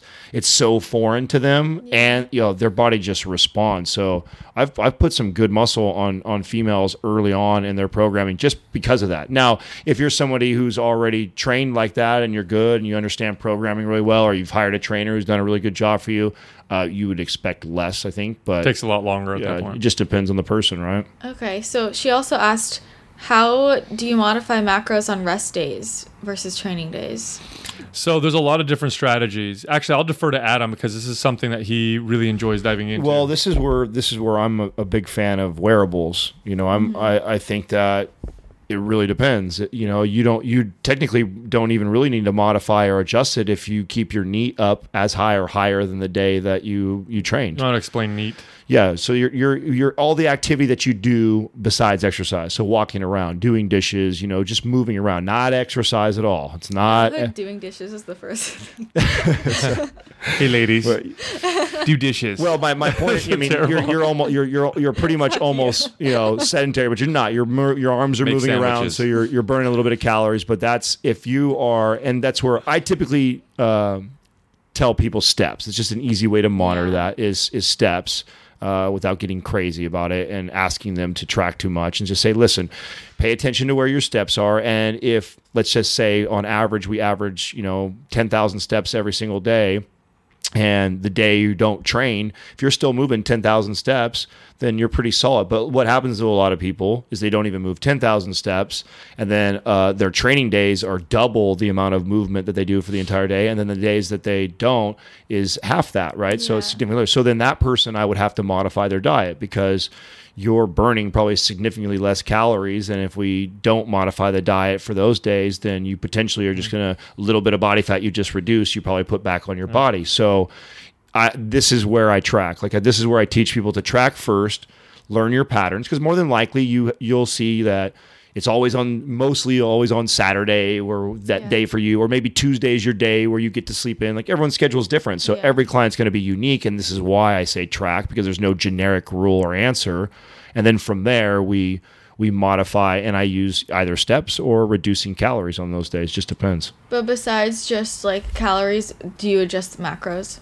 Oh, well, we promote undulating your macros as frequently as possible. So we did a cool little YouTube, was it about a year ago? I think so. About undulating calories, and we got into macros too in there, didn't we? Yeah, I think so. It's we talk about the importance of undulating calories and macros, and that's a great way to do it. If you're already undulating the calories and you're getting ready to reduce calories that day, why not that be a day that you reduce also carbohydrates? Or why might that be a day that you drop protein? It's perfect. So that's what I would teach someone to do. Now you're also asking a question that I think there's levels to this game too. I think that asking someone to start to undulate calories and manipulate macros and pay attention to NEAT, I think you throw all that at someone who's trying to learn right now, it's a lot. It's just like teaching someone anything else. So I typically take one or two things that I want to focus on, I implement that, then I build on it, then I build on it, and I build on it. Otherwise, you really overcomplicate something that doesn't need to be, Okay. Like it. Wow, you guys are nailing it. Okay, last one. Well, we learned what you want, right? You're like, Yeah, I don't you want to wanna have make this. me happy. I don't want to have a mind pump discussion over everything. How about let's get a good answer. Let's get out of here. I wish I could. No, you know I love talking to you. But okay, last one. What is your biggest piece of advice or biggest mistake you see made by young adults who are interested in fitness?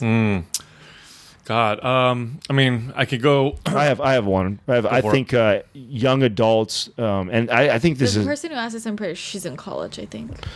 So I think this is more than just a fitness thing. I just think in general, if I go back with it and talk to my younger self, the people that you surround yourself with, your circle, the 5 people you spend the most amount of time with, normally in your late teens, early 20s, the people that you're hanging out with, you probably love them because they've been there with you since you were in junior high and high school potentially, and there was things that connected you and bonded you at those ages. And a lot of times, if you're a growth-minded person, which most smart podcast listeners are, you might outgrow some of your friends. And typically, when you're at that age, you don't understand that, and you hang on to them longer. And Will Smith just did a cool little Instagram where he talked about, finding people that feed your flame. And you got to really pay attention to the people that you surround yourself with, and do they truly feed your flame? And I think that at that age, that's one of the biggest mistakes I personally have made. And I have younger siblings and people that I mentor and talk to that are around that. And I see them hanging out with 2 or 3 like really solid people that maybe are helping elevate them, but then they have 2 or 3 people that are negative and all victims all the time and making fun of each other because it's fun and it's funny to do that, but we're really just putting each other down, or competitive because we played sports together and that competitive nature also went over into life. And I want to see you do good, but I don't want you to see you do better than me. Mm-hmm. So this is really common, I think, at that age. And those that put this together, the earlier you put that together and the more you start to level up the people that you hang around, the faster you'll grow and be more successful, business, personal life, all the way across the board. Yeah. Boom. I think that people don't realize, especially in college, how so many people are just friends because of convenience. Absolutely. Yep. And they or they're comfortable, right? Yeah, they're comfortable exactly. because they're been there around for a very long time. And I don't know anybody that this hasn't happened to. Yeah. It's really a matter of when you put it together. And I know people that are in their 50s that still haven't put it together. They have unhealthy relationships with other people, and you can see shit's always going wrong in their life. Yeah. And it all feeds this vicious cycle. And then I know some young 22, 23-year-olds that put this together really early on, and they really elevate who they, and you can always see it. Their life is a reflection of Your that. friends can either, Thanks. yeah, exactly. you too are self-confident. I know. You're Maybe a little too self-confident. Your friends can either hand you an anchor or hand you a sail. You know what I mean? It's like Yeah. they'll either lift you or they're going to drag you. And getting dragged by your friends, that's a tough one because you feel you'll play that game with Or yourself family. like Yeah, absolutely. for anybody. Identifying that at an early age absolutely. is huge, huge. And like I said, no matter what, I think everybody has to at one point figure that out if they're going to continue to grow. And the sooner you piece that together, I think the more It's successful. one of the reasons why I feel so lucky to be working with the people that I work with. It's like this is the first time I've worked with people that were so seriously growth minded, Yeah. so intensely growth minded. Which, by the way, doesn't make it easy. It's challenging. Growth doesn't come from easy. It doesn't come from comfort. But I appreciate it, and I seek that out myself. And so it's just, I mean, the 4 of us, me, Adam, Justin, who's not here, and Doug, the producer, we're vastly different than we were when we first started. I mean, it's all positive. It's all positive growth. It's pretty freaking awesome. Yeah. I love that answer. But now can you answer it the way she asked Fitness. in terms of fitness? Yeah. Biggest mistake I see with fitness is there's two of them. One, this is a little bit more esoteric, but it's the root motivation or reasoning for your exercise, which is this. You want to treat yourself like somebody that you care about. And so what I mean by that is when you go to the gym, are you doing it as a punishment? Are you doing it because you hate yourself? Are you doing it because you feel you look disgusting or because you look fat or whatever? Or are you doing it because you are envisioning that you are a person that you really want to take care of? And both of those will motivate you to exercise. Both of them can make you consistent, but only one of them will direct you for the most part in the right way to make the right decisions in the long term. And only one of those will keep you consistent long term, because at some point you will be sick of hating yourself. At some point you'll be over it, and then you'll stop. And then you'll fall into the same trap everybody does, where it's sometimes I work out and sometimes I don't, because sometimes I really hate myself and other times I'm sick of hating myself. Rather than loving yourself and taking care of yourself like somebody you want to take care of. Which, by the way, doesn't mean, like, if you had a child that you really cared about. God, don't that you think? doesn't mean- I think comparing is like got to be one of at that age. I feel like with all the social media, I think that's that part of has it. to be got to be one of the number That's one a big things. one. Do not Which try and ties in with that though, what's your motivation? Exactly, Right. exactly, because Just because I want to be skinnier than this girl next to me. and like I was saying, like if you have a child that you really care about, does that mean you're going to give them what they want all the time? No, because you want them to grow, you want them to be challenged, you want them to, to learn lessons. You're not going to always give them a cupcake every day because they want to eat it. Sometimes you might, and so treat yourself like that, and then watch what happens to the decisions you make with exercise and nutrition. Then they're going to be better. They're going to be more often than not better. And then to Adam's point about comparing yourself, this is something Jordan Peterson talks about, who I just brought up earlier in the episode, and which was really amazing way to communicate this. But the one person in your life that you know better than anybody else, by far, is yourself. You know all your little dark secrets, you know your thoughts, you know the good things, the bad, you know what motivates you, what makes you excited, what makes you sad, what makes you anxious. You know yourself exceptionally well, so well, way better than anybody else in the world. Even the person you think you know the best besides yourself, your best friend or your brother, your sister, your mom, or your dad, you only know a tiny fraction of them. So it is absolutely unreasonable and completely ridiculous to try to compare yourself to someone else. How can you possibly do that when you don't know them at all? The only person you can compare yourself to is you, because that's the only person who you know. you were yesterday. And who you were yesterday. And that's it. Yeah, but that also, therein lies the problem because most people my age don't know themselves. Fair. But That's fair. But they know themselves. They're spending so much way time trying better. to imitate others. Yeah, That's exactly. Yeah, Yeah. but what I mean by that is they know themselves way better than they know anybody else. So yeah, of course, enlightenment is when you get to the point where you really know thyself. But compare yourself to other people. However little you think you know of yourself, you can cut that into a millionth of a fraction, and then even more. And that's how much you know of someone else. So how dare you compare? Look, there's that girl across the street who looks super fit or whatever, and she looks so happy, but you don't know her life. You don't know how anxious she is. I wish all of your listeners and our listeners knew how not cool, how real successful these people that we all admire and look up to and follow on Instagram and shit. I mean, we've had the pleasure. Meet them. Yeah, I was like, how did you realize that? Yeah, meeting them, right? well, yeah. I mean, a lot. We've been around them a lot now, and we've been around a lot of people that I could name drop, and nobody knows who the fuck they are, and they have incredible lives, and they're brilliant, and they have a thriving business, and people that I want to grow and learn from. And I feel blessed that I get the opportunity to talk to them, but nobody knows who they are. No one's talking about. No one thinks they're cool because they're not promoting themselves that way. And the ones that are really good at promoting themselves tend to be the ones with the most shit. They're fucked up the most. They're insecure. They're not happy. They're not real. They're it's not such a facade. We'll meet these stars, these YouTube stars or Instagram stars with millions of followers, and you look at their videos and you expect them to be a particular way, like, oh, this guy's super charismatic, super outgoing. Then we'll meet them, and they're the most anxious individual you've ever met. Like, they're so anxious they can't even look us straight in the face. Like, they have literal social dysfunction. And this is a YouTube star, or this is an Instagram star. Like, you have no idea. Or we'll meet these female fitness celebrities who look super lean in the pictures and fit or whatever, and you meet them and they have the most terrible food issues or terrible exercise issues. So, and don't compare yourself to these people. This isn't us judging people for that either. No. It's just that they're more real than you think, and they probably have more bad and more shit in their life than you do, and yet you're aspiring to be like them. It's like, so I think people, I wish people had better perspective of that. They don't realize it. It's a big facade right now, and I think we're going to see. I think we're going to see that shit change in the next 5-10 years. Here's the deal: if every day you try to be a fraction of a fraction of a millimeter better today than you were yesterday, and you just continue on that trajectory, watch where it takes you in 3 months. That little tiny change, that little bit of comparison to yourself yesterday, where today I'm going to try and be just a little bit better, not this crazy new person, but just a little bit better today, and then watch what happens, and everything will work out for you. And it doesn't take very long. That little bit of change adds up to a lot in a very short period of time.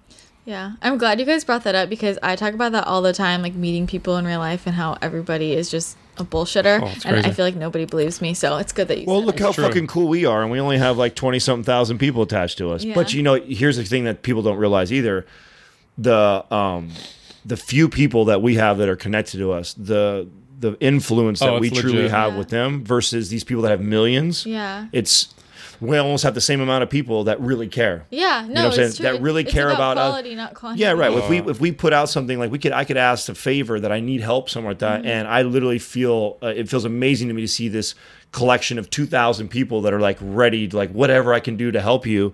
I see that same type of interaction with people that have millions, and so I don't think a lot of people understand that. You know, I think there's a lot of gold out there that people haven't found yet, and I think it'll change. I think we'll see it flip. We actually found out the other day that we make as much per sponsored commercial as other social media stars or podcasts that are like 4, 5, 6 times bigger than ours. So we get the same amount because we 10 convert. times size. Yeah, some of them 10 times bigger because we convert at such a high rate. And it's because we've been integrity. We don't integrity bullshit. number one. We've been providing good information forever, and I think that when you do that, you can build a very sustainable business. And I think a lot of people that are trying to emulate what these guys and girls are doing, that's their desired outcome of their goal. I mean, I hear them say that like, oh, I want to be successful like that. I want to be this, and they want to be that. But if they just knew, they probably wouldn't want to be that. And they're focusing on all the wrong things because trying to emulate what they're doing and create a video just like they did to go viral and become YouTube famous. Like that's not going to make you happy. Yeah, and that's part of what's nice about being in LA because I feel like I meet everybody in real life and I'm like, oh, you're not hot shit. So like it's nice to see you in real life, because people always ask me. People will say things about people they follow or bloggers or YouTubers, and I'll know these people in person, and I'm just like, why? Like, I can't even wrap my head around why they're admiring them. I find it fascinating because we didn't grow up with this, so it's like such a different world. It's like two different worlds. I could talk about this for 20 years. It's like two different worlds. So interesting. Two different worlds for us. This whole like. Social media clout and power that people have, and also they become these celebrities, and that could never have happened 15, 20 years ago when I was a kid growing up. Like, crazy. If you had a lot of friends, like you were fucking personable and charismatic and intelligent and liked people and people liked you, and you had to have all this stuff in order for you to be popular and have more than 2 friends, So I think the skill sets that it forces you to develop if you want all that fame that some of these kids are chasing, but then instead we have this artificial fame on these social media shit, and so it's creating this it's perpetuating a fucking terrible culture. Do you guys watch Black Mirror? Yeah. Yo. Did you see Nosedive? I just No. talked Wait, about this on wait, which episode. remind me because I've seen them all. It's the one where, of course, you've seen them all. I love that. Like where they rate everybody. She rates. Oh, yeah. everybody. Like, You know what's scary about that? Did you hear the episode where I talked about that? So no. in China, they're actually coming out with that where I'm Tell me sure what it they is. You guys are just going back and forth. with this. So this is Sorry.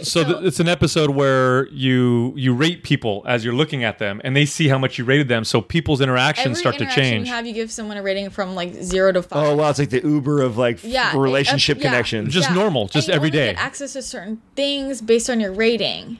So everybody, she's like, What an It's like a credit score, but way the main girl stronger. is trying to get her rating up to like a 4.5, so she can do these things and people will like her, and everything's so fake and like it's crazy. But then she makes a mistake, loses her temper, her rating goes down, and then it spirals down, and it's like, and then all of a sudden you're this pariah because you have a low score. Nobody wants to deal with you because if you deal with What people, a great episode. Yeah, but it's not even just about social interactions. It's like her number's too low, so she can't rent a car. She can't go on the plane. Like Right, they're right. only letting certain people on the plane. Yep. She can't get this job. Yep. Like it's affecting the whole Socialism. culture. But you know what's Yeah. funny? That's so China's coming out with a system like that where they will literally give you a score based on all those things. Like who you hang around with will affect your score. Your credit affects your score. Your purchases affect your score. Your earning potential affects your score. All these things affect your score. And then people can literally up or downgrade you on this. And so then they think it'll control society to make it fucking frightening. It's frightening. It's really weird. It's crazy I could have because nightmares. well, it could go that way, right? It's crazy. It's scary to think that they could. Try Well, I to think in a implement communist country like China, it could Right, happen that's what because I they'll mean. force it. But I don't think it would happen in a country like this one because We would push back. I don't think people would like that. You know what I mean? I'd be like, I don't want that shit. Yeah. Yeah. No, I wouldn't. Okay. Yeah. This is too much. Okay, we're stopping. Tell people where they can listen to you. More, Mind Pump. If they haven't heard enough of you. Mind Pump is our podcast. Our YouTube channel is Mind Pump TV. And then if you want to contact us on Instagram, I'm Mind Pump Sal. We have Mind Pump Adam, Mind Pump Justin. Really easy to remember. And then our website is where our programs are. So we talked about Maps Hit. That's available right now. It's been released. It's at mindpumpmedia.com. Have you ever told people about our free coaching that we do? Have you ever done it? No, I haven't been advertising for you. Are you Okay. going to sponsor me? Maybe we'll see. No, it's free. This is something that we touched on a lot of topics of who's the right person to do this or that. Well, I recommend before you buy or do anything, if you're at all uncertain about what you're going to try or get into, is to enroll in the 30 days of coaching. And basically, all we've done is we've curated all the information that we've provided over the last 600 plus episodes, and we put it in this 30 days of, if we had somebody who we only had 30 days with, what information would we try and provide for them through a fire hose. And we've broken it up in topics every single day, so they'll get dripped an email every day with a new topic, and they can dive deep into it if you want to find out about the studies that whatever we're talking about, or if you want to hear the podcast episode where we go deep with it, you can. Or if you just want to read the one-page little blog on it, you can also. So I encourage people to go do that. It's on the website, and you sign up for that, go through that, learn that first, and then I think that's a nice transition before you do any sort of programs. Excellent. All right. Thanks for coming on, you guys. Thank you. I hope you enjoyed that episode with Adam and Sal. I always have the best time with them. They're amazing.